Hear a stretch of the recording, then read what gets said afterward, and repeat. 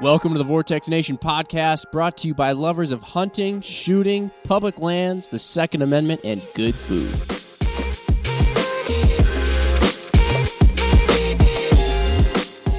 All right, what's up, Vortex Nation? Coming at you from Prince of Wales Island in southeast Alaska. Got two of my really good buddies here, Rob Inslee and Jesse Knock. And before I ramble on, I'm going to have these guys introduce themselves because, as per usual, they can do it better than I can. So, Rob, why don't we just go left to right, right to left, whatever side you're on, and tell me, or tell, you don't need to tell me, tell our listeners a little bit about yourself and what you got going on. Yeah, Rob Inslee here. We run Prince of Wales Sport Fishing here in Craig, Alaska in the summertime. Spend the winters on the Outdoorland radio show on 710 ESPN Seattle, which is kind of how you and I met quite a few years ago. But lucky enough to spend summers here in Craig, Alaska on Prince of Wales Island. And lucky enough to have this stud right here next to me as my next door neighbor too, Jesse Knock. Yeah, and Chris Seniol, who also hunted with us. We're up here black bear hunting early. This is springtime. I usually don't get up here till the end of May, but we came up a little early this year, do a little blacktail hunt. And Chris and I were talking a couple years ago where I was talking about hunts. What's something we could do, Well, let's put in for that black bear hunt up there. And then you and I ran into each other at SHOT Show, and you and Jesse are like, hey, we put in too. Like, well, why don't we all get together and go black bear hunting up there, And that's kind of why we're here. We went on this epic black bear hunt, and now we're kind of post-hunt, bringing you kind of the details of what just happened. So anyway, that's why I'm sitting here with you, Mark, and you, Jesse, and let's rock and roll. Awesome. Now, Jess, this is your second time on the Vortex Nation podcast. We chat a little bit about alpine blacktail hunting, but maybe refresh everybody's memories, or if they didn't catch that one, a little bit how you ended up on the island and what you do here, and again, kind of how we're sitting together on these couches and chairs. Yeah, well, hey, everybody. Blessed to be here again. Pretty lucky.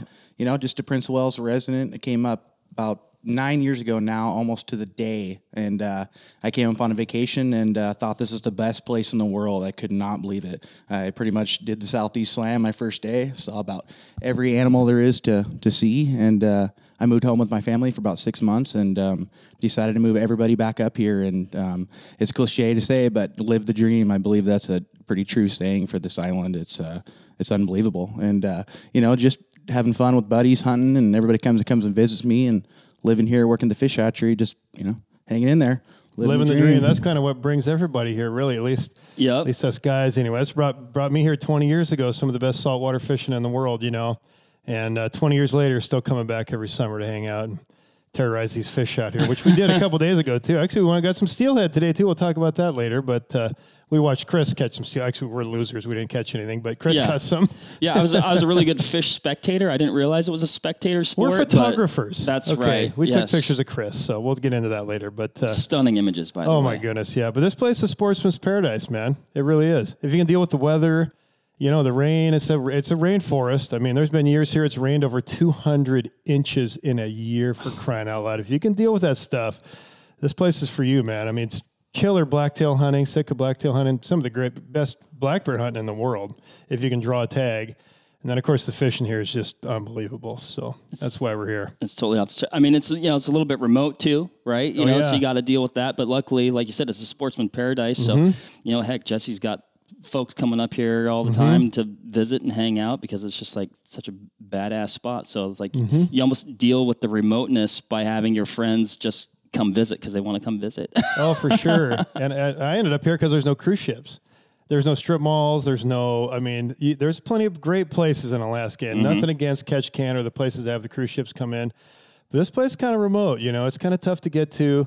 Hasn't blown up like all the other towns around Southeast, which are beautiful. I mean, there's some wonderful places in Southeast Alaska, but this place is still kind of the Wild West a little bit out here. Still small town Alaska, kind of the real Alaska. So cool spot, man. Yes, 15 minutes outside of town, you're out of cell service. Just the way I like it. Perfect. Love it. I've been out of cell service this entire time. Yes, you have, actually.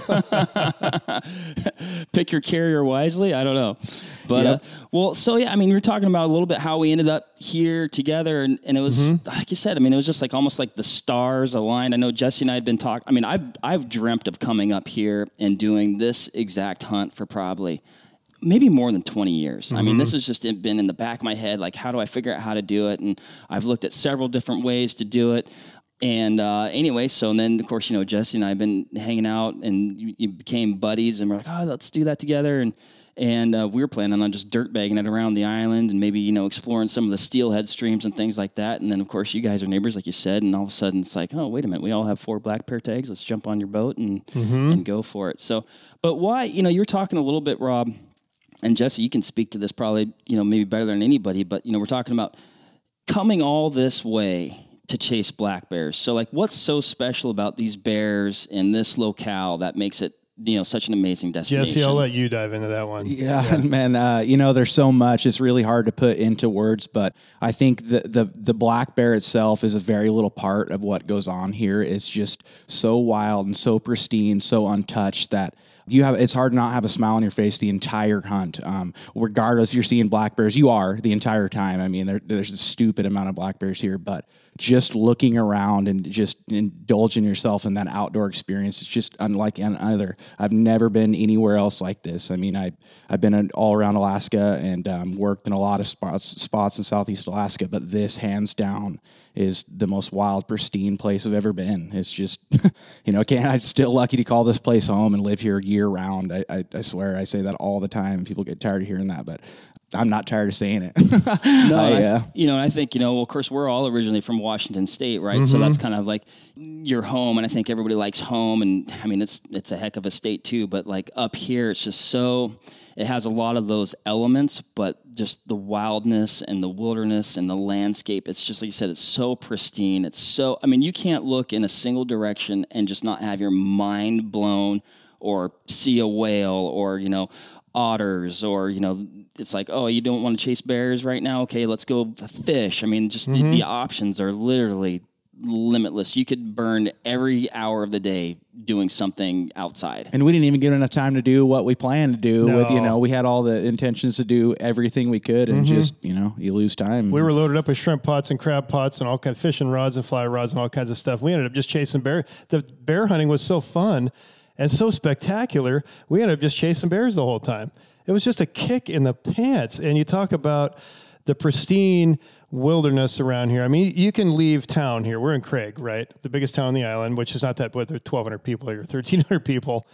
And within 10 minutes, you're in a pretty rugged, raw place. Now, we took my charter boat, the Polar Bear, and we ran for 3 hours. We ran 80 miles from here into the most remote, ridiculous, pristine wilderness on Earth, middle of nowhere. These bears look at you like, is that a boat? I don't think we've ever even seen a boat before. I mean, it was pretty freaking raw and rugged down there where we went. Pretty awesome, man. It was awesome. I mean, and getting down there. So we like you said, we drove the boat 3 hours. Mm-hmm. It was far enough, and we routinely make like 50-mile runs, maybe 60 at the most. It was to the point where I lost sleep over it, like fuel, the logistics, like, okay, what if this happens? I'm filing like float plans with people so they know where we're at. We packed 20 extra gallons of fuel. We packed jerry jugs, on the boat, and we almost needed them, for crying out loud. But and we had pretty darn good weather too. We had wonderful weather. If we'd had bad weather, we would have burned all that extra fuel getting home. Trust me, we were in the middle of nowhere. But anyway, we get down there. And we pull into the spot that we're supposed to camp, which we didn't know where we're going. We got some help from one of the local big game hunting guys, Kurt Whitehead from Treasure Hunter Lodge. I called him ahead of time. He's like, listen, dude, if you want this rugged remote experience, you go here. And he used to hunt down there years ago. Now the bear hunting here is so good, he just hunts close to town now because there's bears everywhere.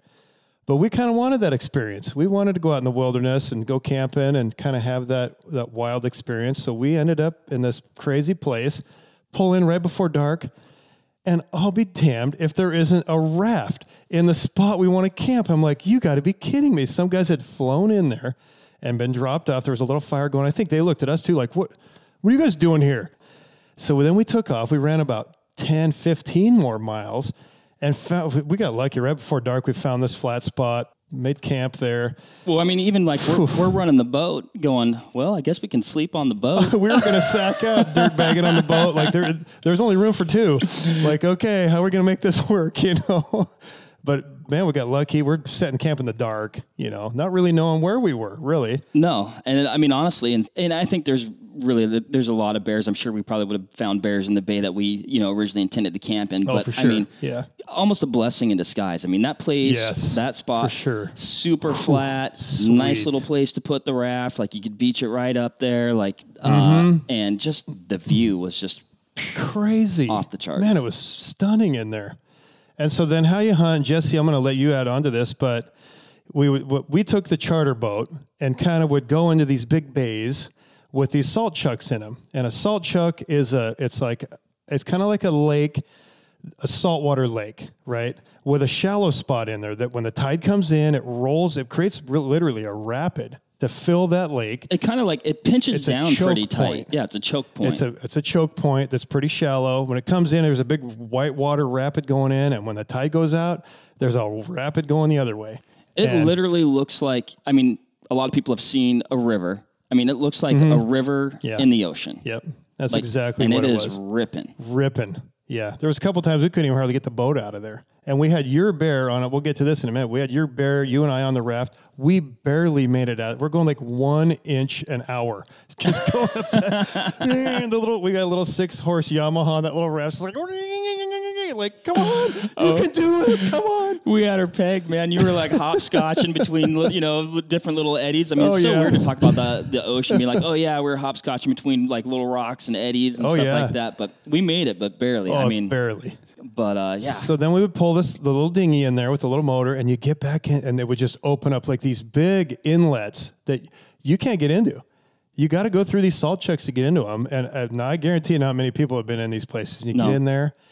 And Jesse, I want to talk to you I want you to talk about why the bears are down on the beach, but they're down on the beaches this time of year, eating grass and crabs and stuff, and kind of talk about that a little bit and why they're down there. Yeah, that's the first thing that the bear eats. When they wake up, they got to get their stomach ready, and when they're in the hibernation, they have a plug that they get from like skunk cabbage roots, and it plugs their system up, and they do not go to the bathroom or eat or drink at all in hibernation. Well, when they get up, that's the first thing they got to eat is grass, because they can't eat really meat yet. Your stomach's not prepared for it. So, that's the first grass that comes up is right on the water's edge. There's a reflection from the water and the sunlight, which creates just great habitat vegetation for them.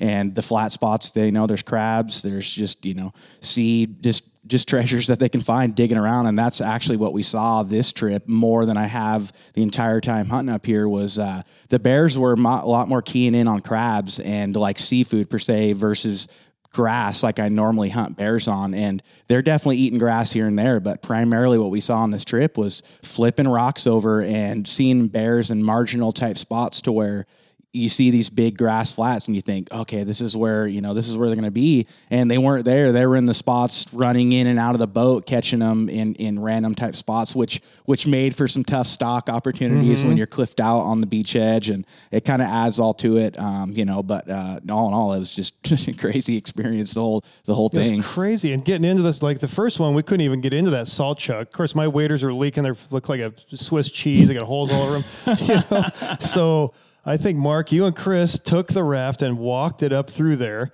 Right. Because it's too shallow. I couldn't run the boat through there even. And then we get in there, and it just opened up into this huge, big bay with all these inlets everywhere, grassy beaches. Yeah, crazy spot. It was awesome. Of course, you and Jesse kind of went around the corner, and we're talking about how beautiful this place is, and just like all the different things to look at. You guys kind of work your way up around the corner. Chris and I are down there taking the pictures of starfish. Two bear hunters. They were like, oh yeah, look at that starfish, and these mussels look super rad. And we're like, come on, get the dang raft up here for crying out. We got bear hunting to do. Like tourists down there taking pictures of the crabs. You guys were flipping rocks over too, looking at the crabs, weren't you? Yeah, I thought I caught one actually. I was like, oh sweet, there's a little rock crab down here. I'm gonna grab him. And I put on my best, ninja mode, and I goes, ah! And then I was like, oh man, he's like already dead. Dang it. Yeah. So I mean, talk a little bit about. We get up in there, or I know what I was going to talk about. So, like you're saying, the bears are on the grass generally, or pretty heavily oftentimes, and you were talking about tough stalks there, Jesse, because of where the bears ended up being most of the time, because those grass flats are kind of in the back end of a lot of these bays. And the terrain is a little bit more, that tide goes out, the terrain's a little bit more gentle, you've got a little bit more room to work. A lot of these bears, like you said, they were you're almost cliffed. I mean, the amount of room between, like, I guess the beach, or honestly the rocks that are lining the beach and the trees is, 10 yards, 20 yards, and if you get to a bad spot, that can drop off fairly abruptly. Yeah, like actually very sharp, it's actually kind of a dangerous thing. There's, the moss and the seed, slick stuff on there, and it kind of adds all to it, just, you think we talked about the whole time, an easy pleasure hunt, and we're camping good, eating good, but the stuff, I was worn out, at the end, even, dragging the boat around and in and out, and yeah, it was amazing. Well, we kept talking from a physical aspect. It's not the most physical hunt in the world, but it's equipment intensive. It's a very gear intensive hunt for sure. We had your boat, the raft, so all the camping gear, all the thing, it looked like a gypsy wagon, all the crap we had hanging off the boat. There was no room on the back of the boat. The whole back deck was just plugged with dry boxes and fuel and crab pots and shrimp pots and dry bags and rifle cases, and of course your archery gear was on board and camera cases and everything. I mean, it was just loaded to the gunnels. Well, and then stacked on top of that is the little boat that we used to get to and from shore. So yeah, like I said, there's the amount of gear that we stacked on that thing was actually quite impressive in having it still float. Yeah, no doubt. I was looking around, I was like, boats are really amazing. There's a lot of really cool physics involved here. Oh, these are big saltwater rigs that take some severe abuse in the summer. So they're kind of built to haul a bunch of stuff and get through crappy weather and all that stuff. So luckily we had that thing, or we wouldn't even have been there. Oh, you wouldn't have made it. No way. You need a big, heavy duty saltwater boat to make a run like that. You know, and even just because of the distance, and then just to be safe out there. So then the other part of this thing is the timing. I mean, it's May. This is when these bears are coming out of hibernation, but this is not an early morning deal. I mean, literally, we would sit by the fire till like midnight or 1. Have some drinks, laugh our heads off. We had a fire going. We were laughing, crying. We were laughing so hard, telling stories. Sleep in the morning. You don't even have to leave camp till like noon, 1. Honestly, if you didn't want to leave till 3 or 4, it's not even a big deal. It wouldn't be a big. I mean, we were seeing some bears fairly early when we'd go out. Like you said, noon, 1, but really, like it seemed like 4 o'clock was kind of that magic hour. Yep. Once everything that start getting shady, it seems like they just know. They're kind of denned up or bedded up a little bit, especially since it was warm, is what it was. So once it starts getting a little bit shady, everything starts getting wild again and coming out to those grass flats and food spots. It's you hunt them where their food's at, and that's where they're going to be at, is where the food. Those things are starving right now. So yeah. Well, and that beach is just so rich. I mean, like you said, loaded. Crabs, grass, kelp, mussels, clams, and all kinds of stuff. Yeah. Well, I mean, we saw how many otters, river otters, mink and marten. The guy hunting with us, Chris, had a marten walk right up to him in his face. He was whispering like sweet nothings in his ear. It was like literally like a foot from his face. Like, what are you doing here? This is my island. Exactly. And that's what they look at you like too, because they have been there longer than you have. That's a fact. Then we hit one salt chuck. I think we saw one smaller bear in there, and then we come out and we go into another one, and we could see all this stuff on my chart. We'd never been to these places. We're like, well, that's why we left early, because we got to go explore these places and kind of figure this stuff out. So then we go to another one that's just, it's like whitewater going into this thing. We just get in there. And man, we just went through the whitewater. We maybe went 50 yards and bam, there's a bear right there, right on the beach. We're like, Mark, you want him? And like, I don't want. We kind of argued for a while who's going to shoot him. And Mark, you're the short straw or the long straw. I don't know how you look at it, but it was as Chris would say, it was a nice off. It's like, no, Rob, why don't you? That's a really nice bear, why don't you? And Chris is like, well, I don't know. I think somebody else. I was like, I really wish you guys would be more selfish, for crying out loud, Yeah, exactly. Yeah. I really need to pick my friends better.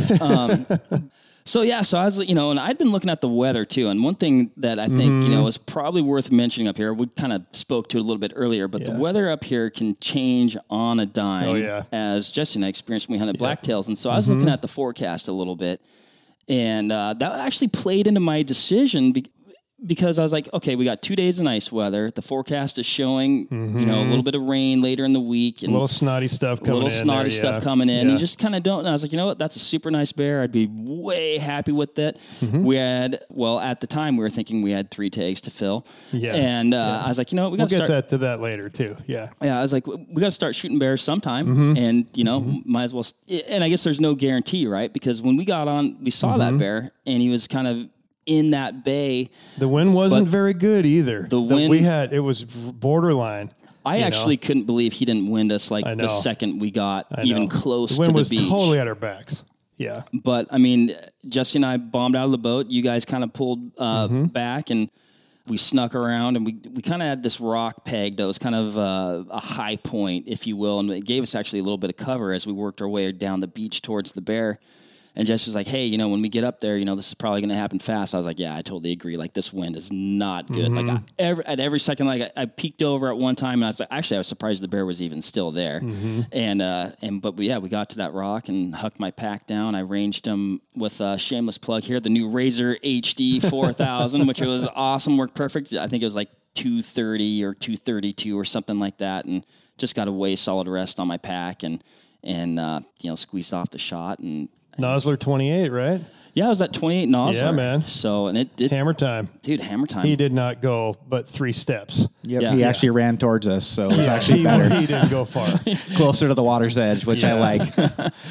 But yeah, so then, it was crazy. I mean, like all the stuff, and then it's like you're standing here in the just remote Alaska and got good friends and a bear down on the beach, and it was like, pretty epic moment. Beautiful day. I mean, it was just, hate to get too mushy and gushy here, but it was a pretty cool moment there with all of us high-fiving and just kind of soaking it all in, Oh, it was perfection. Pretty cool. I mean, like I describe it as perfection, and just moments like that, and then you guys know how it is up here, and you don't get a ton of days like that, so it's like you soak it in when you can, and so that was really just like everything kind of sunk down into like just like one focal point of awesomeness, man. Like, I mean, like I said, I've been looking at doing something like this for more than 20 years, probably, so it's really cool to share it with you guys. Epic moment, man. So then we get that bear loaded in the raft. And I think you and I took it back to the charter boat. And that's when we had to get through the rapid. We barely made it out. We left you guys behind. You guys went and glassed for a while.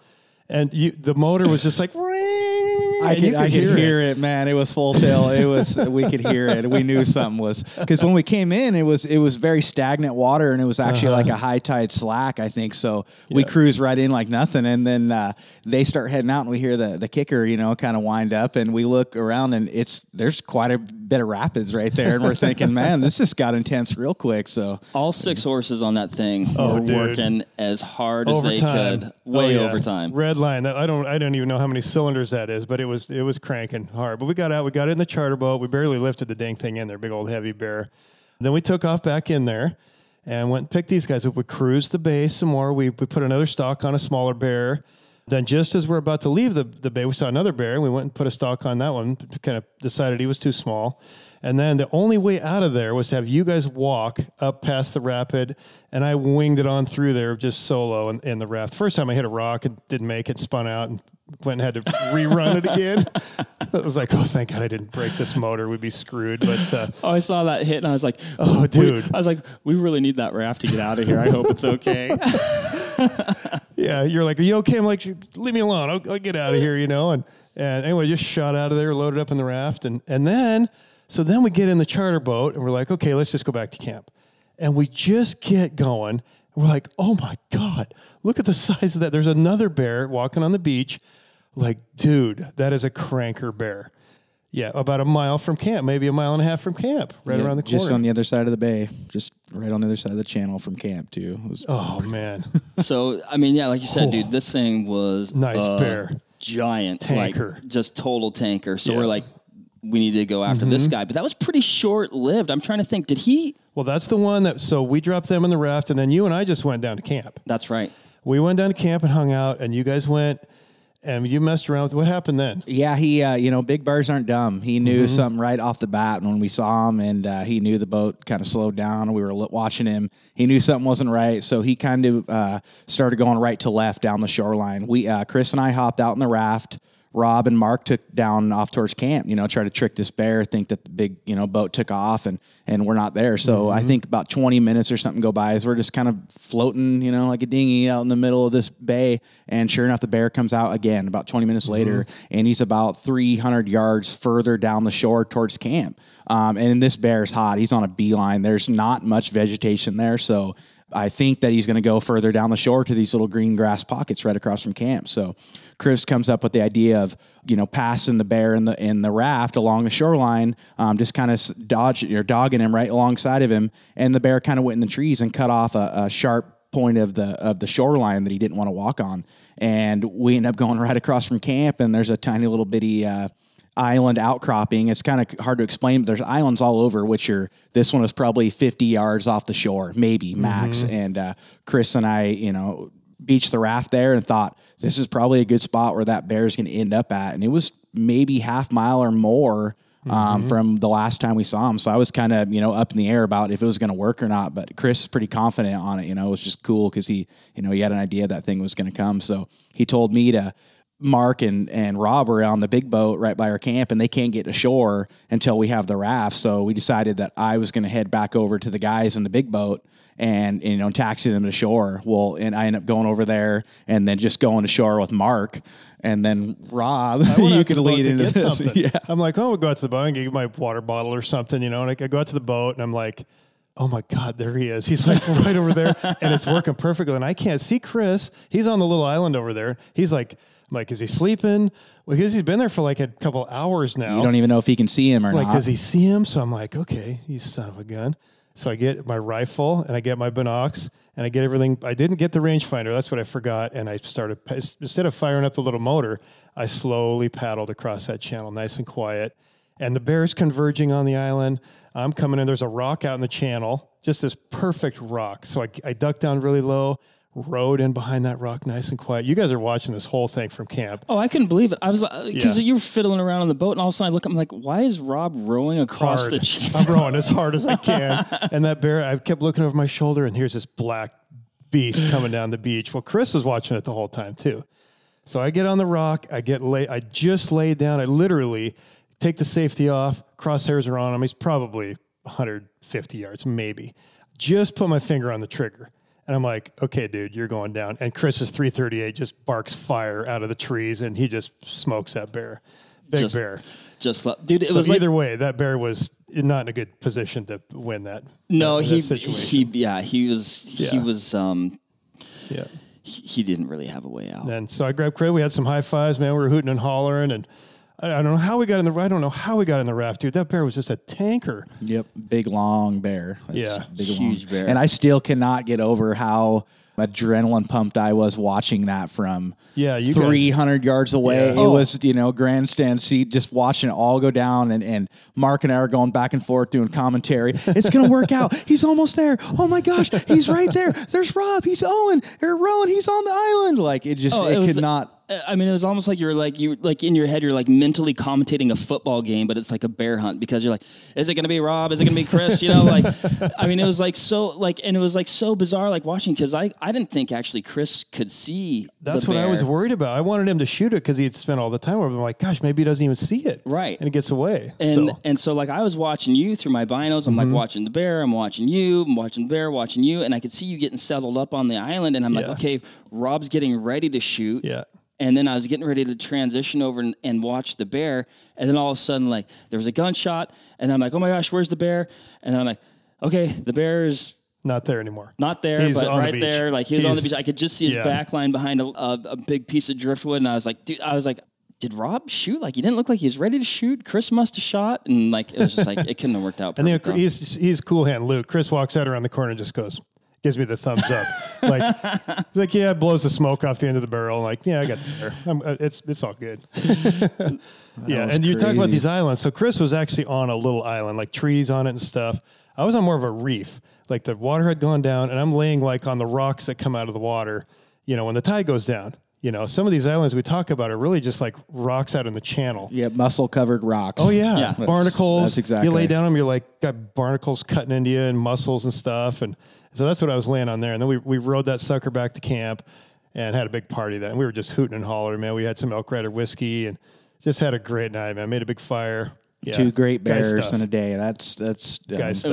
It was so awesome. But then like I was starting to get worried because I was like, I want to stay here. Like now we've got 2 bears. Like I'm like, I don't want to leave this place. I know.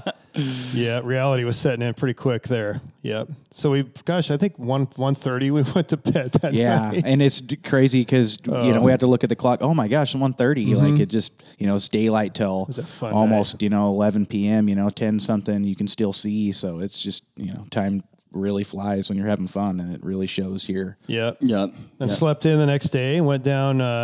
I think we looked at the chart and we're like, man, look at this thing. And it was probably 15 more miles from town. It was, not from town, but from camp, excuse me. It was a pretty good poke to get down in there. But man, I was like, man, this has got to be good. And we didn't even know, look at this inlet. I didn't know if I could get the big boat in there.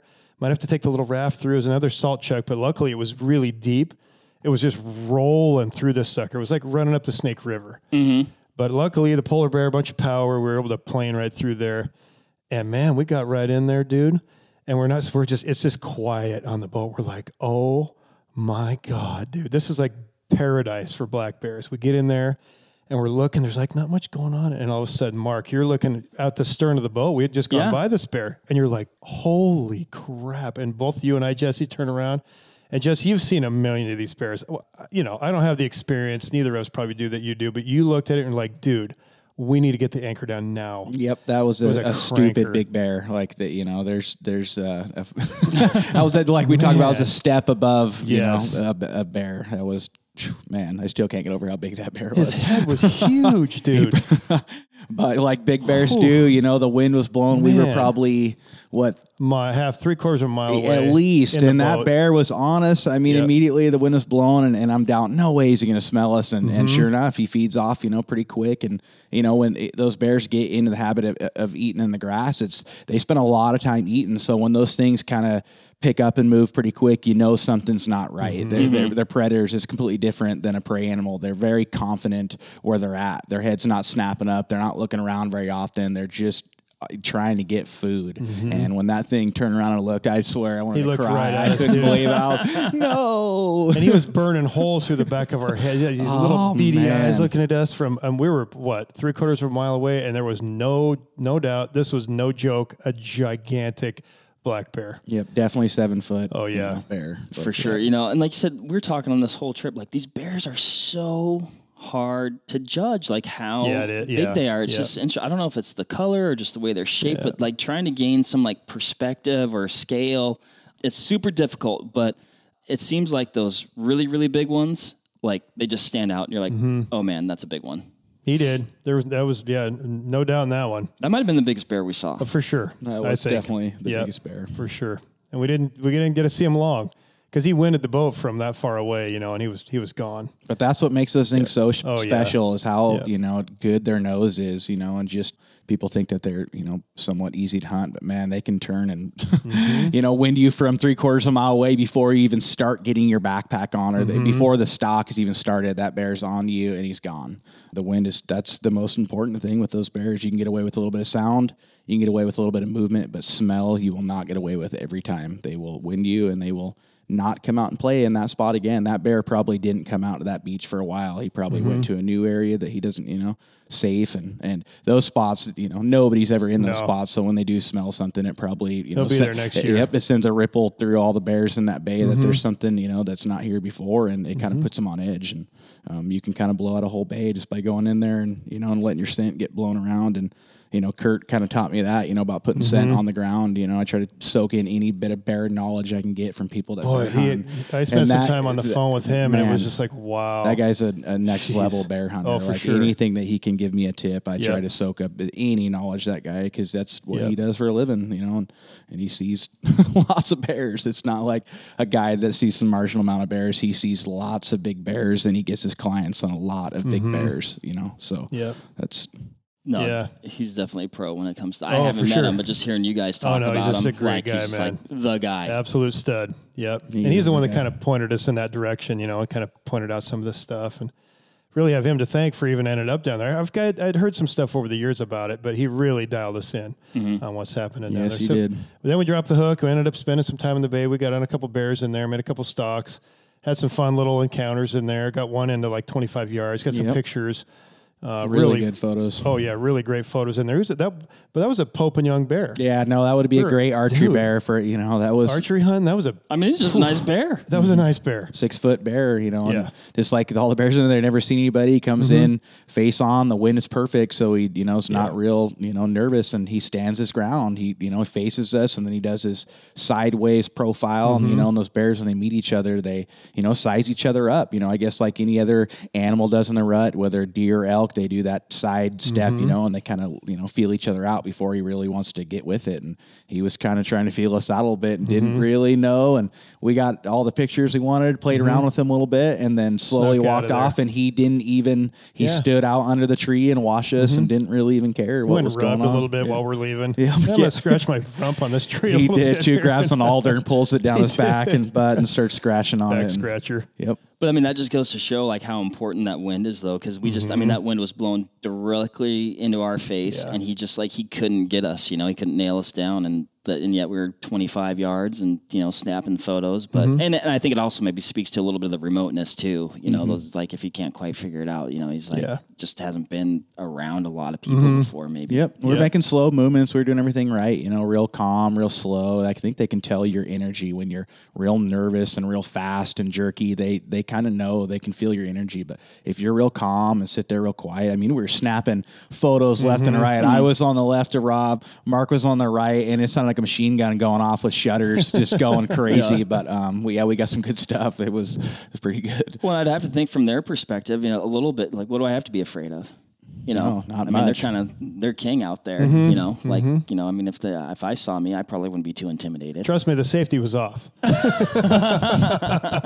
20. He's like 25, 22, 20. I'm like, click.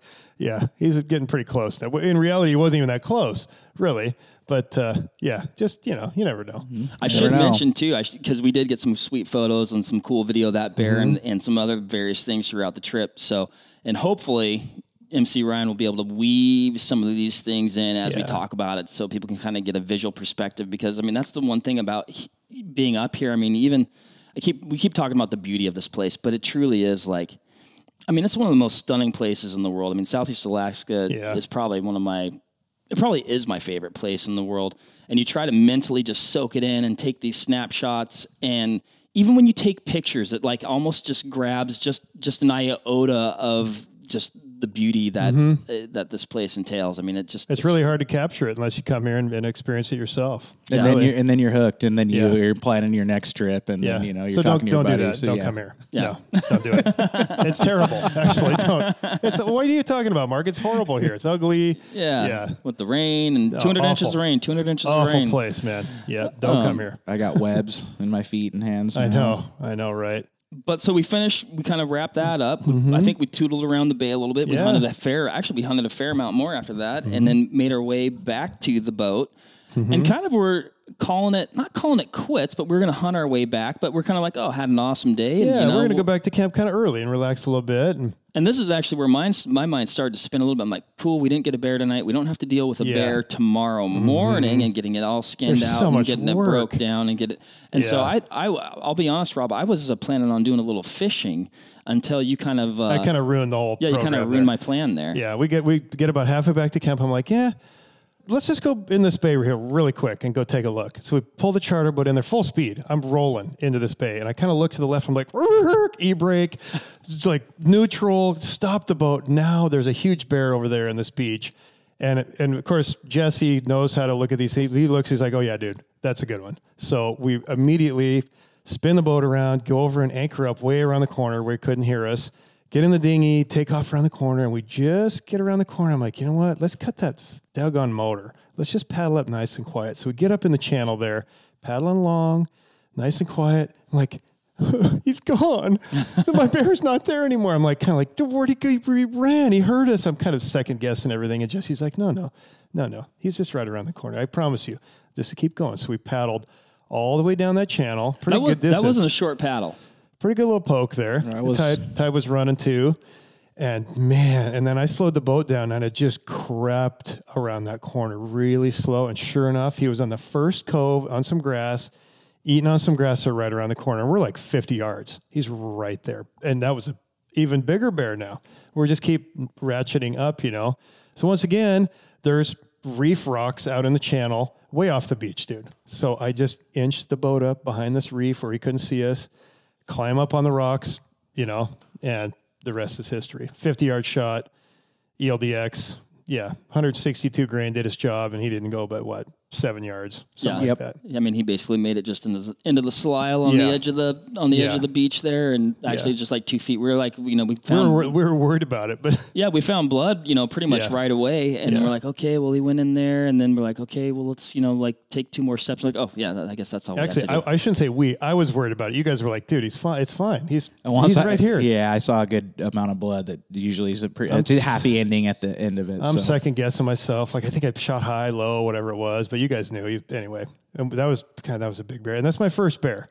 That's my first bear. I've had opportunities my whole life to shoot a black bear, and I said, you know what? I only want to shoot 1, maybe 2. And I want it to be here on Prince of Wales and a big black bear, and that was a big sucker. That was a big black bear. That was big black bear. There's big bears where we're at, just big bodied bears, just huge. I've seen a handful of bears in that area. Kind of put stress on me judging bears because usually there's a bunch of sizes of bears that kind of give you an idea. Small, oh, it's a medium, and then when you see a jumbo, you're like, that's a real big bear. But when you're seeing, you know, a handful of bears every day, and they're all really good sized bears, it's very hard to say, you know, like that's not, or, you know, that's a little different than the other one we saw, but, you know, and they were all boars. I think that I could distinctively tell. One sow. Yeah, maybe one tiny little bitty butterball bear that had a sow looking face, but that was the only bear that I saw that I would say a sow. The rest of them were all big boars, you know, lanky, tall, you know, they got that weight off from the, you know, hibernation, but they're real tall and lanky and long bears and just searching for food. Those things were just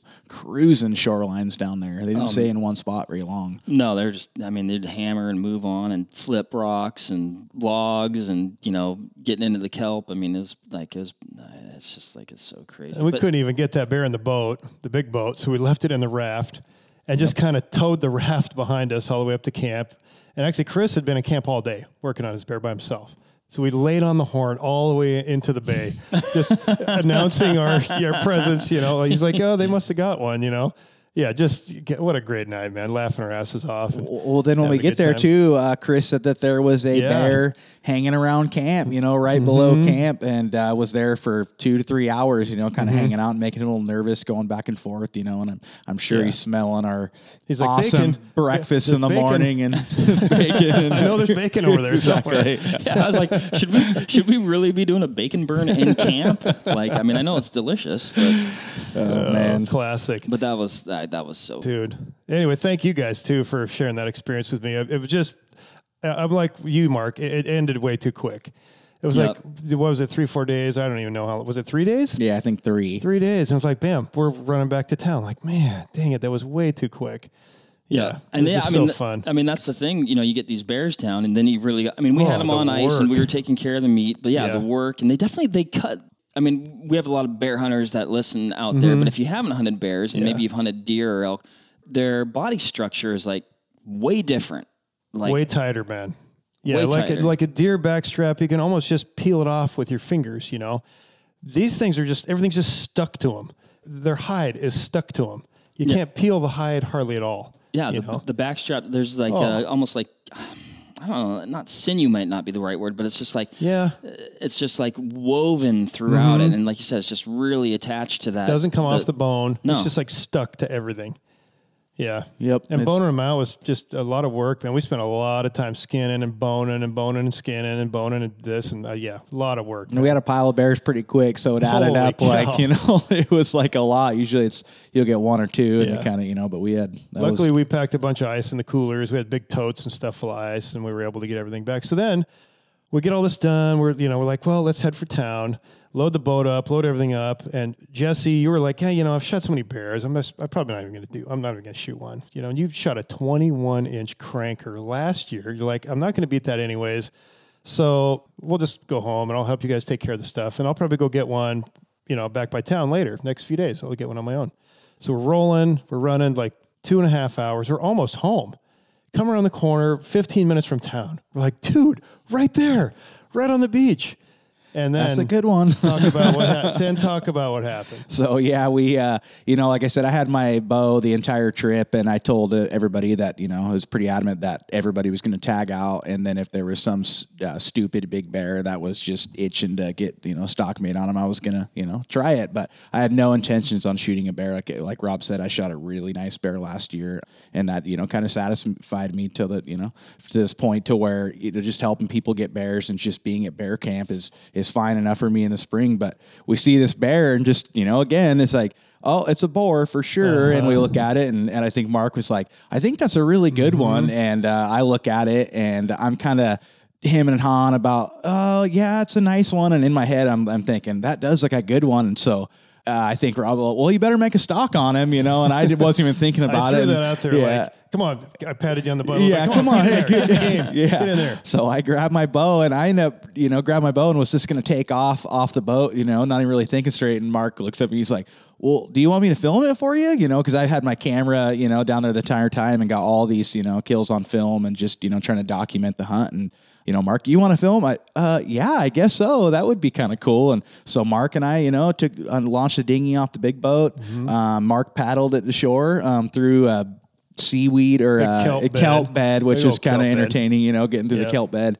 We get to shore, drag the raft up on shore a little bit, and the bear was kind of tucked back in a little cove, flipping rocks. He was just on the crabs like crazy. So and it's actually really good. The wind was perfect this time. It seemed like all the rest of them, the wind was kind of marginal what we were doing, but this time the wind was really good to where this bear was at, and I kind of felt really confident about the stock. Like I said, you can get away with sight and sound, but wind is the most important thing. I mean, they're talking 2,100 times stronger than a human nose. So if there's a swirl of anything, they are gone, and especially something that big. This isn't their first rodeo. They've had people try to hunt them before. I mean, we talked to a guy that saw a bear on that same beach and tried to get him and didn't get him. Fueling up. Yeah, as we're fueling. And Carl was like, yeah, we saw a bear over there last year. I think it was the same bear. It's probably the same bear because they kind of go to the same areas. But, the wind was perfect. So Mark and I just tucked ourselves right on the shoreline, and I told him to, wash his feet when we're walking, just make sure that there's these poppy kelp things, and we were stepping on those. And they literally, it's like a little firecracker, pop. When you're trying to make a stock, it sounds like so loud. Yes, exactly. Well, those beaches, I mean, they are so noisy. Whether you're stepping on poppy kelp or mussels or barnacles or even just the rocks themselves against other rocks, I mean, it's tough to stay quiet on the beach there. Yep, it is. And what we had going was there's a good stiff wind, and he was also flipping rocks. He was he was making noise, and we could hear him. So I told Mark every time that he puts his face down in the sand and flips a rock, we were just going to continue to get a little closer. And he was kind of going back and forth, and I didn't know what he was going to do, if I was going to have to make a stock all the way to him, or if we we're going to be able to get into a good position and have him, come to us and make it easier for us, So I kind of made a game plan to get to the stump. The entire time I told myself, if I get to that stump, we're setting good. We can just sit there, and this bear's probably going to work within a good bow range. I told myself I didn't want to shoot over 40 yards on this trip. I haven't been shooting like I normally do, and so I just told myself nothing over 40. I don't have to. So we end up, it's just working out. I kept turning around and looking at Mark, while the camera was rolling, and just like, man, this is working out. This is working out. We had the cathedral seats. We took the charter boat out into the channel, and I had it reverse against the wind, and we're watching with our binoculars. We're watching the whole thing go down. We're just like, wow. Chris and I are just hair standing up on the back of our necks watching the whole thing go down. That bear came right up to you. Yeah, I kept looking back at the boat too, and they were watching. I said, I can't believe this is working out. I can't believe this is working out. I mean, we were really almost closing the distance on one another, like at about almost the same rate. Like the bear was working our way, we were working his way, and like I said, we had the wind in our favor, and you almost knew that he was going to follow that shoreline, just the way he was kind of, cruising through there. Yep, exactly. And once they get on a beeline, they seems like they kind of continue that direction, and man, we kind of hunker down. I got to my, the stump that I wanted to get to, and I knew that was, going to be the spot that I was going to sit at, and we kind of just sat on our knees and waited, and that bear ended up working to, I think I ranged him at 36, and he'll probably see on the film, I draw, and he's quartering to me, and he's looks like he's going to turn broadside, and then I draw. And I only take broadside and quartering away shots on these animals. And he was quartering to me. And I was like, nope, not going to shoot. So I let down. And it's probably entertaining watching from the boat because I draw, let down. Oh, draw, let down. And by then I'm thinking the bear's playing with me. I'm like, man, he knows something's going on. You were screwing around like, well, maybe he's just going to get pictures. Yeah. He's not even going to get it. Right. We're second guessing everything out there. No, and I was trying to, not hold too long, but not having to see me draw, because I've been busted before trying to draw on a bear, waiting till the last moment, and the bear, he starts flipping driftwood logs right in front of us, and I mean he closes it to like 30, and he starts flipping over a log in front of us, and then I'm thinking, okay, this is gonna work out. I'm well within my comfortable range right here, and he kind of notices something's not right. He kind of just kind of suspected something, and he still looks down, but you can tell he's kind of paying attention to where we're at. And then all of a sudden he picks up ahead and then closes the distance to probably, I didn't range it last, but it was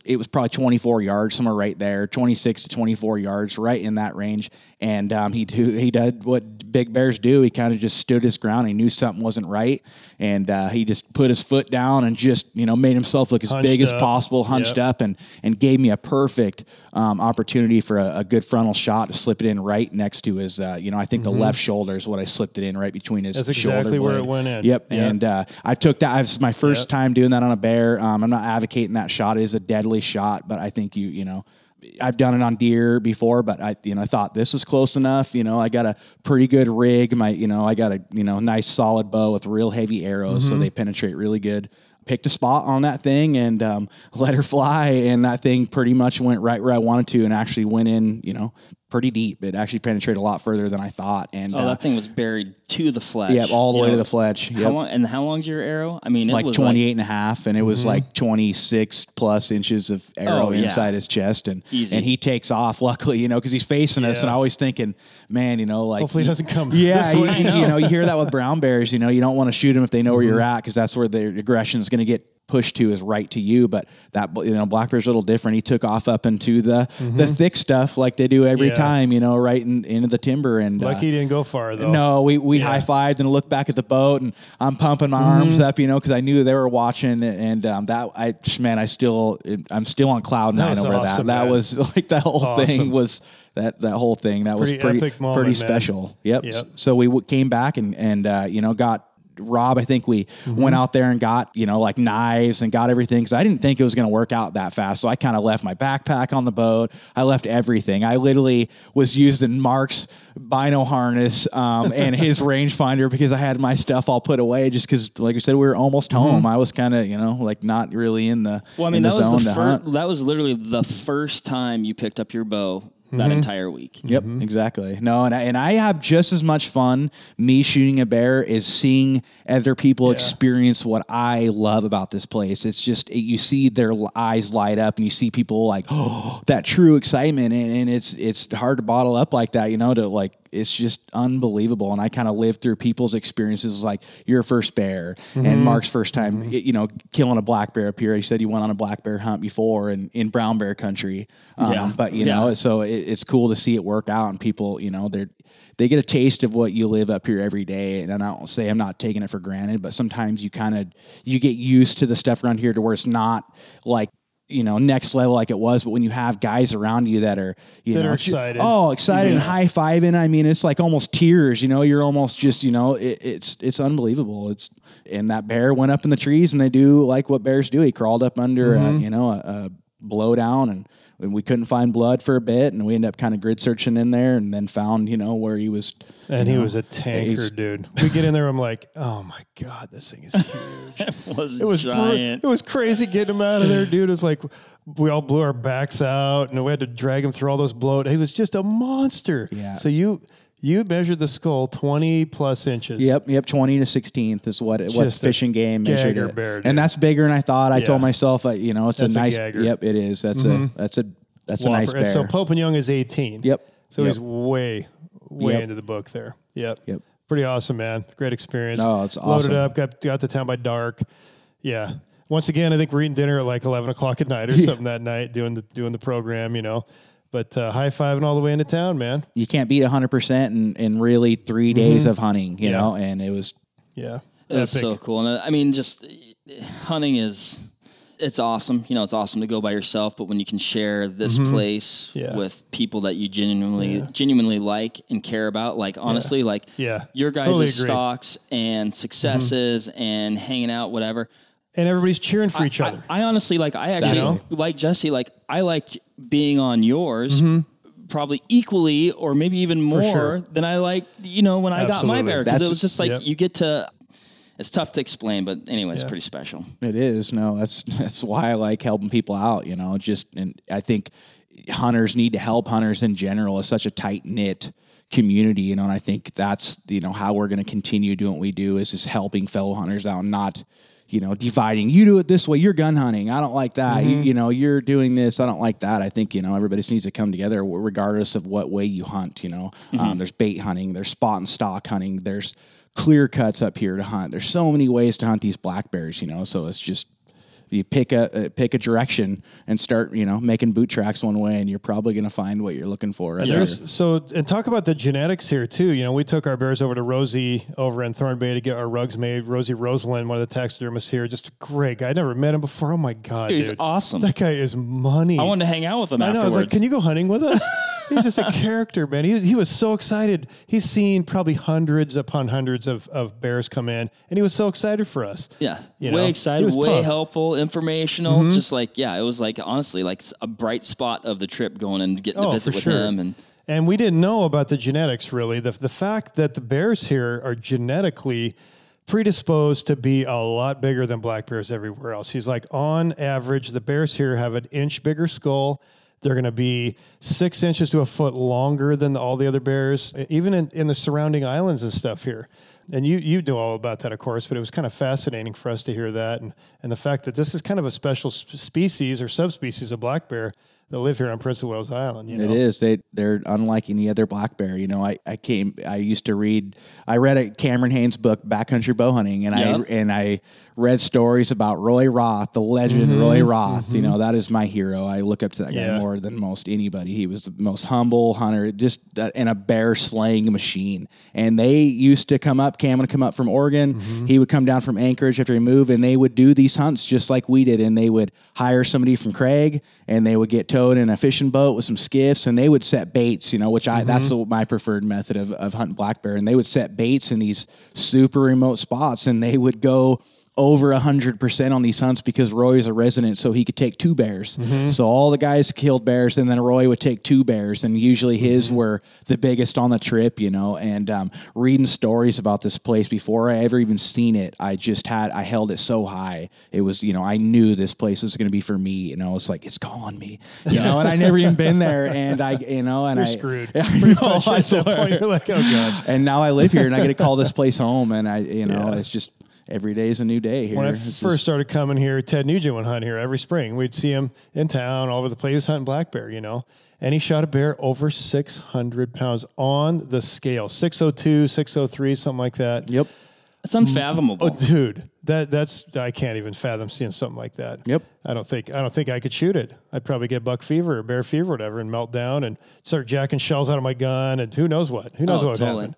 I mean, almost like you, Jess. I remember seeing a video, and it was Cameron and Roy, and I think Steve Sims from like Sims Vibration Dampeners, and they were on that big the El Dorado, right? And then, like, I mean, they were just in this country, and legendary bear boat around here. Yep, and just baiting bears, and just like, you know, they'd go into, you know, number one, you're seeing the country, and then you're seeing them like go into baits, and like the bears would be on the bait and like not leaving. Like, no, this is my bait. Like, get out of here. And you're a big dominant boar when you're doing that, boy. Yeah, exactly. And they are. And usually the first couple of bears that hit it, you know, that there's such a dominance order here with bears on the beaches. If you go to the best spots where there's the best food, that's where you're going to find the biggest bear. If you go back in there and, you know, and do the Cam Hanes bear crack recipe with some bacon burns in there, you're probably going to find something pretty special, and it's going to be very close range. Like, you mean, but we just kind of did that by just cooking. Yeah, exactly. We were just doing it for fun. It happens. We were cooking. I was totally replaying that in my mind. I'm like, this is strikingly similar to what they were doing to draw the bears in. It's delicious. Yes, it is. Canned food. Yeah, so I mean, what we did, like we said, very gear intensive. You know, we had a special set of tools here with your boat, Rob. But like, there's definitely some ways that a person who maybe hasn't been here before or doesn't live here could come up here and enjoy this island for all that it is. You can hunt the road system. There is a road system throughout the state. Maybe can you speak to maybe some of those other options that a person might have that maybe doesn't have these amazing resources that we had for this hunt? Yeah, I think the do-it-yourself guy. This is the best hunt there is. This is you can. There's so many roads on the island, and it's not even boat hunting like we did. I think that's personally the best way to find a big bears to get in these remote spots with the boat where there's no roads. But a guy can go to Ketchikan. You can either fly over here or you can take a ferry, and you can rent a car and you can drive until you can drive and drive and drive. And there's roads that lead to ocean bays and lagoons and clear cuts, and there's a couple different food sources where these bears are at. There's some bears that always stake a little bit higher. I like hunting the beach bears, the estuary type bears. But you could come over here. You could rent a skiff. I think Hollis Reynolds has skiff. Yeah, Hollis Reynolds got DJ's skiff. got skiffs over yes, there. He does. Yep, and you can rent a car and you could camp. I mean, I've seen guys pitching tents in rock pits around the logging rows and having a great time. You can rent from one of the local places here, have bed and breakfast or lodging. You could the best way I would do it would be to come here and rent a skiff. You don't have to get very far out of any one of these towns to find a bear. Like we talked about, I shot my bear so close to town that it's embarrassing almost that we're out that far and we come back and and there's a big bear right there. Town. Yeah, no, he's because this went to draw 5-6 years ago. It's almost 10. It was like 10 now. Almost That's what 10. I was going to say. Like 9. So it's probably important to bring up that this is a draw hunt, so it's not an over-the-counter tag. The numbers are prolific now, and it's become almost an issue with the deer herd here is kind of taking a hit from all these bears. There's bears everywhere here now. So you don't need to take the boat. And even Kurt, we're talking to Kurt before we left. He's like, he's got a big remote, kind of a big a mothership kind of deal that he used to hunt with. He's like, I don't even use it anymore. We just hunt close to town here. They're shooting, record book bears within 30, 40 minutes of town. Yep, that's exactly. And you can skiff, right? I mean, you could just drive a car and find the green grass, and you're going to find bears. The black fur pops out in green much that there is no doubt that there's a bear and it's shiny black sitting in the green. And we're going 30 miles an hour in the charter boat, like there's one a mile away over there, in the bay. And more than likely in spring, it's probably something good. It's probably a boar. Yeah. You can shoot sows or boars here. You can't shoot a sow with cubs. I mean, but you don't really see sows with cubs right now. That if you come in the first couple weeks of May, you're primarily going to see boars, and mature boars on the beach too. You're going to see something pretty special. And then there's baiting too. You can come here to Fish and Game. You can register baits. It's a 15-minute class online. You get your bait certificate. You can go on to Fish and Game, and they print you out a bait certificate, and you go hang it up at your whatever site you pick. And there's a ton of ways to bait them. I don't think it's real hard here to get bears in.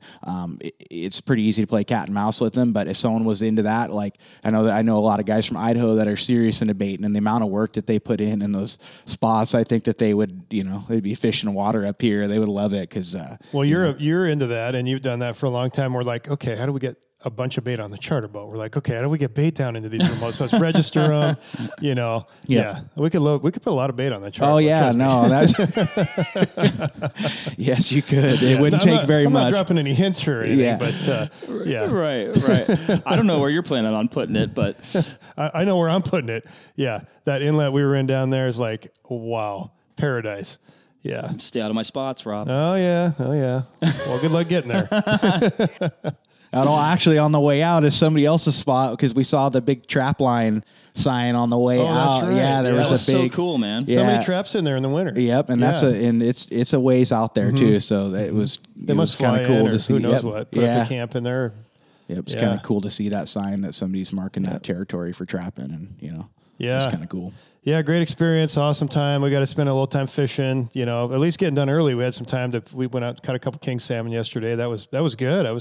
I finally got to see you in your element. That was impressive, oh my gosh. Dude. That was very impressive. That's my element out there. I got some buddies and way too much time out there. Let me tell you. I'm just we're on that boat. I'm like, these kings don't have a chance. Well, and just fishing with other people here and just chartering, I got some good buddies that, that are good, but you're on another level of fishing. You are so good at what you do on the back deck. It was really cool seeing you and your element out there and seeing what you do for your career. And it shows that you are very good at it and you love it. It's a love for sure. And we got fish and, and it was like, he took us to the spot and you knew exactly, oh yeah, here and bang, bang, bang, those electronics, that little Lowrance gear on there with that wide beam. We metered a couple spots. And it was like, I don't know. Tumbleweeds were blowing through there. Like, let's go down here.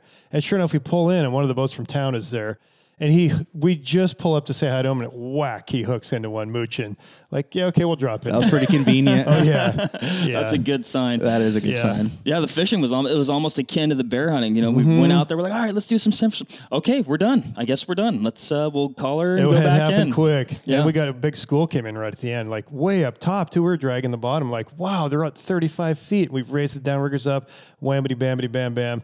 Put some kings in the old Pelican cooler there and came home. So, and that was really cool because I don't get a lot of experience like that. Like sometimes that's the last thing I want to do is go mess around with salmon because that's what I do for a living. Working at the hatchery. Is growing salmon. But to get a chance to to see you and your element out there and see that was fun, man. That was something pretty special for sure. And two of those fish were clippers yesterday. Yeah, exactly. I was actually telling my boss about that. The two out of the probably three headed for Washington. Yeah, exactly. Probably headed south. Yeah, nice so we're at the fish. top of the funnel up here. So pretty much all the king runs come right by Craig here off the coast, and luckily we're out on the highway here, so we get almost all the runs here off the coast. So, and then all the silvers you guys raise, they start showing up in early July. So we go right from kings.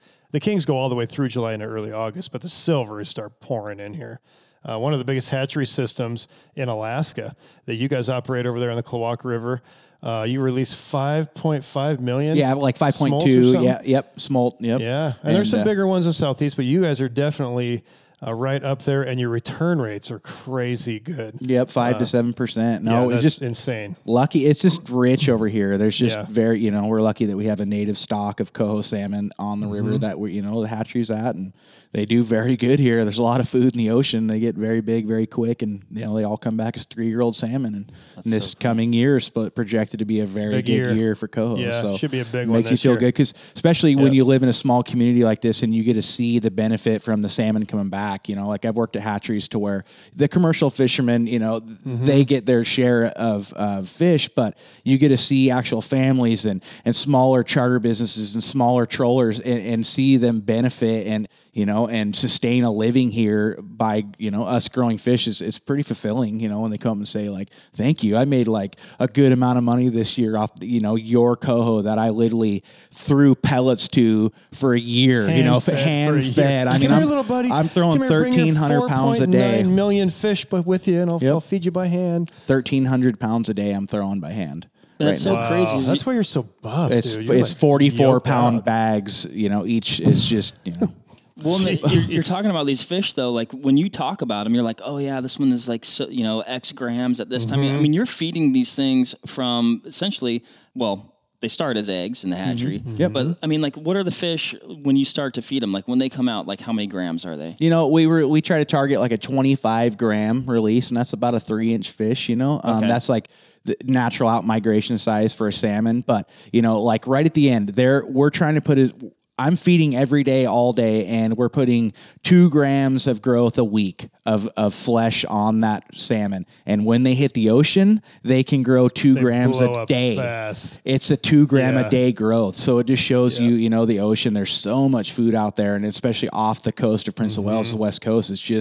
it's the best rich, habitat. Man. It's rich. They go out and they get very big and they come back. Fish, lingcod, halibut. I mean, it's alive with fish out there. Yes, it is. It's just starting right now. Yeah, it'll be crawling here in a few weeks. Yeah, if you kings.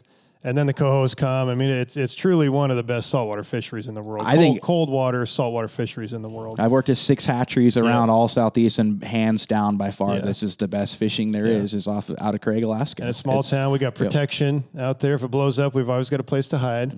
So 20 years, man. And there's been a lot of years I'm like, I'm done. I'm not doing this anymore.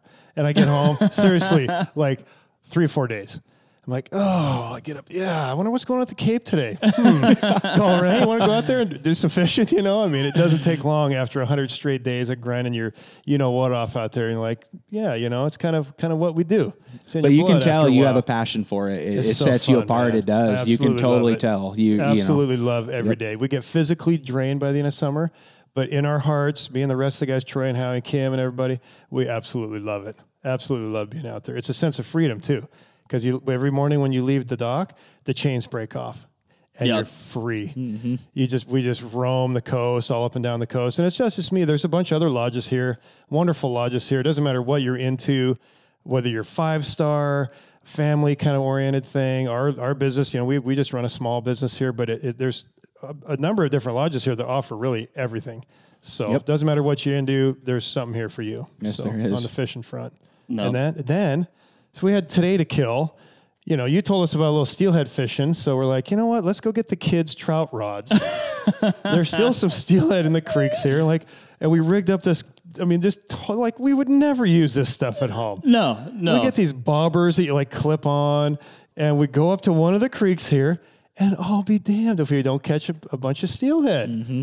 Just like what? Oh yeah, totally over the top, just the icing on the cake. A big, huge exclamation mark right on the end of just an epic trip, you know. Oh, it was awesome. Super cool. It was awesome. And then it goes to show, man, grab a couple wispy little trout rods and a sack full of steelhead jigs that you just bought at the store, and you can go for it. And I mean, that was just classic. The diversity up here is just like, there's not enough time. No. Even if you live here, there's not enough time. No, I and my family, you know, loves it. But every vacation I get, I'm deeper in Alaska somewhere because it's so immense. There's so much history to every inlet and a point and a cape and just all this stuff in its history and these names and nicknames and the trout pond and this and that. It's so cool hearing all this stuff and, you know, and people, it's just, I don't know. I can't get enough of it. Honestly, I haven't left Alaska for a vacation, and it's embarrassing to say I don't even know when last. I go deeper and go more wild. You live on vacation. I do. It's the cliche. You see that, you know, try to pick a spot that you don't have to leave, you know, like for a vacation. And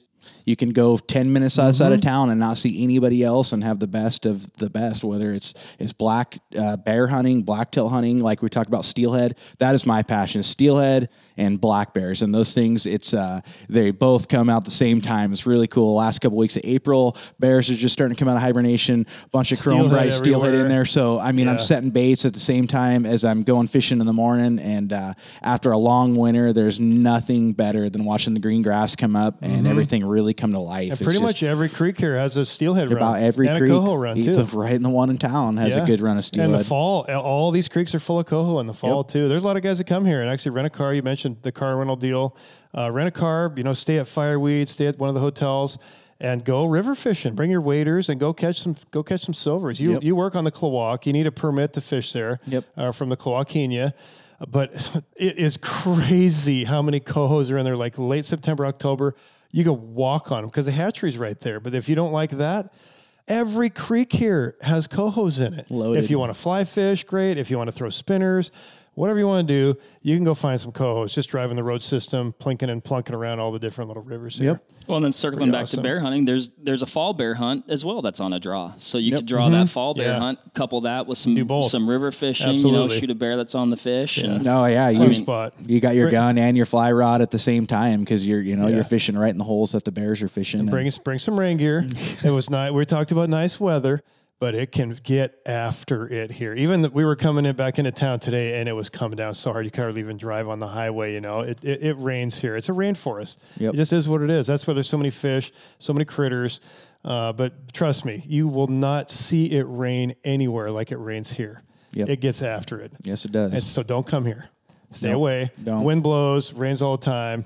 Right? We've been talking this place up way too much. We need to kind of bring it back down. It's terrible. And it does. Every time you get all confident, Alaska seems to find a way to slap you back down to the unconfident level. You know, It's still Alaska after all. Yeah, it's exactly. No, it's and that goes to show, have the good communication, have an inReach or satellite phone, because like we talked about, I personally like being without cell service 15 minutes outside of town, but for a lot that is unnerving that, even if you do have communication, it could be a while for someone to get there for you. So you really got to think about what you're doing.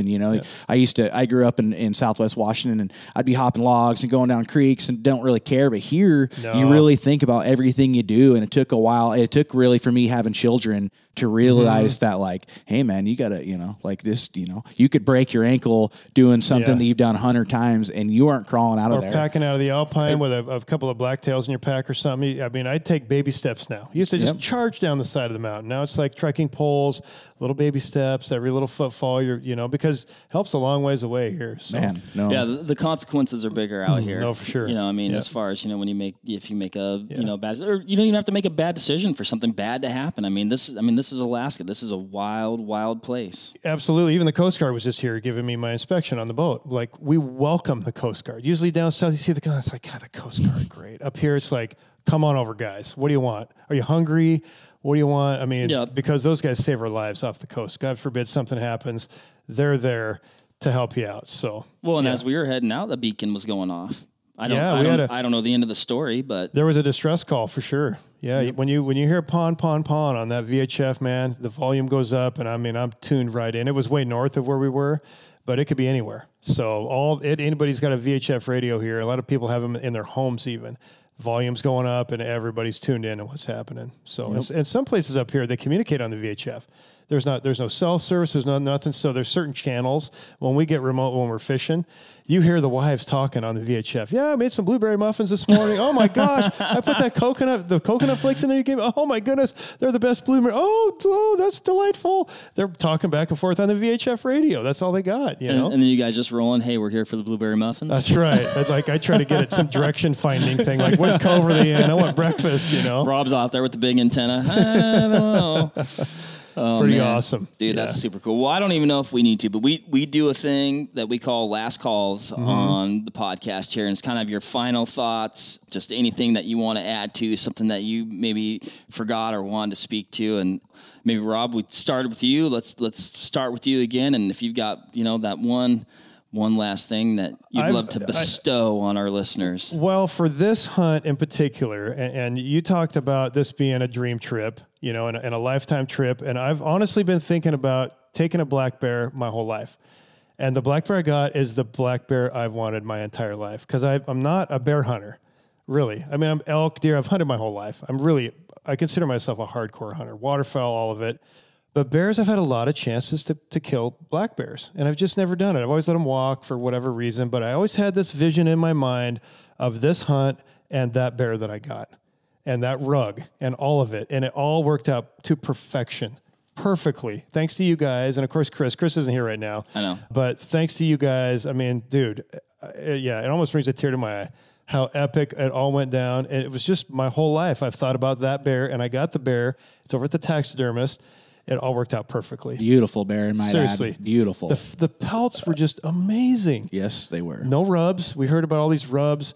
All the bears we got were pretty much rub free. Yeah. And I mean, it's funny that it's not funny that you say that, but just when we were talking before the hunt, you were talking, I mean, like to a T. Yeah. I mean, like, I just want this one bear, and I've had opportunities, and like when you got that bear, and when we got up to it, I was like, oh my God, it was it. Like, it happened. Like, what Rob has essentially, dreamt about his whole life, it happened. Like, this is it. And I'll probably do it again. Now I'm saying one bear, but now I'm like, I might go again. I got him hooked. I might do it again now. I might get a bigger one. Now it's like, okay. I saw the potential down there. That big cranker bear, and of course the one you got. I'm like, wow, there's bigger than what I got. Wow. Well, I'm glad to hear you say that, because when I saw you, when I saw that bear, I was like, man, I'm gonna have some extra convincing to do. You're gonna have to buy more drinks at SHOT Shows. We're gonna have to do. Yeah. Done. It doesn't take much convincing. A couple drinks and I'm in. Consider it done. Yeah. Anyway, that's kind of where my thoughts have been the last few days. And I've been rewinding. These are all little videos that play in my mental imagery of everything that goes on. And just that whole thing, how it worked out was just perfect. Perfect. Perfect. That's so cool. So 20 years of me thinking about this, it just happened. and it just couldn't have been better. So, yeah. Pretty sweet for sure. What do you got, Jess? Just the camaraderie in hunting camp this time was just so awesome. Amazing. Like, classic. There's some people on the island, but I hunt a lot by myself, and I like that. Don't get me wrong; it's nice, but it's different. So when you have people at camp with good work ethic and a great attitudes, and just like, yep, well, I'm down for whatever. Everybody's shooting ideas, and everybody's sounds good. That's so special when it comes together like that, where everybody's getting along and everybody, just it was meshing. all positivity. That's the only way to be, especially on those hunts. Each other on. That's the only. Nobody cared. No IME. No lonelyattetop.com. Yep. No, exactly. No, and that's the way it should be. And then we made fun of those people, though, didn't we? We know some people like that. Yeah, lonelyattetop.com. I'm number one. On that good friends, good hunting partners are hard to find, and the older you get, the more that is emphasized. And might add that life is short. Visit Alaska. Period. Mm-hmm. It changed my life, and before you get too old, and before totally agree, just man. see this place. Just whether it's hunting, fishing, sightseeing, anything, just experience it. I'm telling you, we are not special. lying to you. We are. This is very special. Yeah. So it's in the blood now. Let me tell you. It is, man. I mean, this place, Alaska in general, but at least, I know particularly for me, like this place, like it just does get in your blood. Like, and you even when you come back, you can't get it out. Like you come back, you're like, well, I need to come back. And then it just gets in your blood even deeper. And it's just truly such a special place. And, for me, man, this hunt was just like a lifetime of dreaming and then coming together and being able to share it with you guys was like more than I could ever ask for and more than I could ever imagine. Dude, I'm getting misty just talking about it because it really was just special, man. Such a cool experience. And great people. Like you said, Jesse, this isn't, I talk to a lot of people and they say, well, I want to get up there someday. I want to go, before I die, I want to go there once. And I guess my biggest thing is go now, go as soon as you can, because you'll be planning your next trip before you leave. Yeah. Yes, you will. Special place, or you'll just be coming up here and working. Yeah, or you'll move up here. Exactly, and then you get time to mess around after work. Yeah, So yeah. But awesome, guys. We'll appreciate it. Thank you, Vortex Nation, for tuning in. If you like this, check out more because we have more. Take care. We'll talk to you soon. Bye. All right, that'll wrap it up for this episode of the Vortex Nation podcast. Thanks, everybody, for listening. Hit that subscribe button so you can always stay up to date on the latest happenings over here at the Vortex Nation podcast.